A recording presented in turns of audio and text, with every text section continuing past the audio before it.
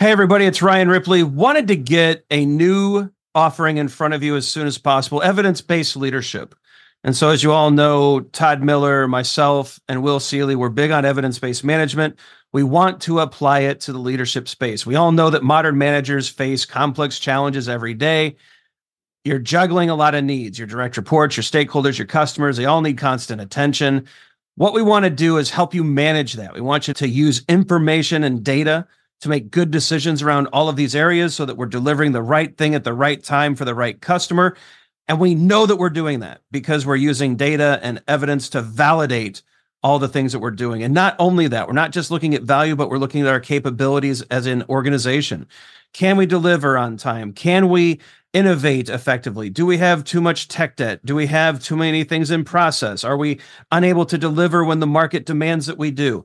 We look at all of these things with evidence-based management. We merge that into a leadership mindset and lens, and we enable you to make new and better decisions repeatedly based off of the data that you're collecting within your organization. It's exciting stuff. We hope you can join us. Visit agileforhumans.com/EBL course. Join us in one of these offerings. We think you're going to love it. Hope you can join us. Use Agile for Humans, the number 4, to take another 15% off of this course. And we can't wait to see you there. Hey, Todd. Hello, Ryan. Were you just going to yawn? I was. It's been a long... Hold yourself back. It's been a long training week, man. Yeah, long week. I'm pretty tired myself. Taught a brand new class we're not allowed to talk about yet. Mm-hmm. Taught a PSM, a PSPO. I had a ton of great students. A lot of fun.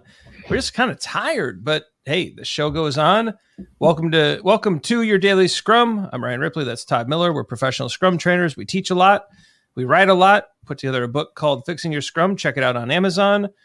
Check out the description. We tube a lot. Do a lot of YouTube.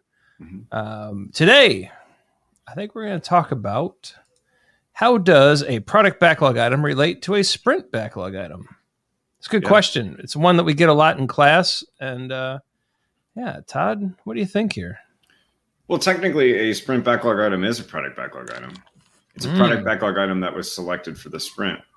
So first event in Scrum, right, is sprint planning. So in sprint planning, the Scrum team gets together and the product owner brings an ordered list of product backlog items. Developers, in negotiation with the product owner and the rest of the Scrum team, select those product backlog items that they think that they can work on this sprint and bring them into a sprint backlog. There we go. Easy peasy. Yeah. No, I think it's a great comment that a sprint backlog item is a product backlog item. In fact, developers cannot work on anything that doesn't originate from the product backlog. So if you really want to think about sprint backlog and product backlog, the sprint backlog is a subset of the product backlog. I hope that kind of helps, at that higher level as well. But yeah, similar characteristics, Yeah, I would say probably, I would say that an item that's brought into the sprint, right? Right. Most of the time it has a little bit more of how we're going to do this thing, right? So it is a product backlog item still. It's in the sprint backlog, but usually you'll have at least a little bit of a plan for how you might implement that PBI. So I think that might be, because most of the time things in the product backlog don't have that plan. We're not there yet. It's not time to make a plan on how we're going to do it.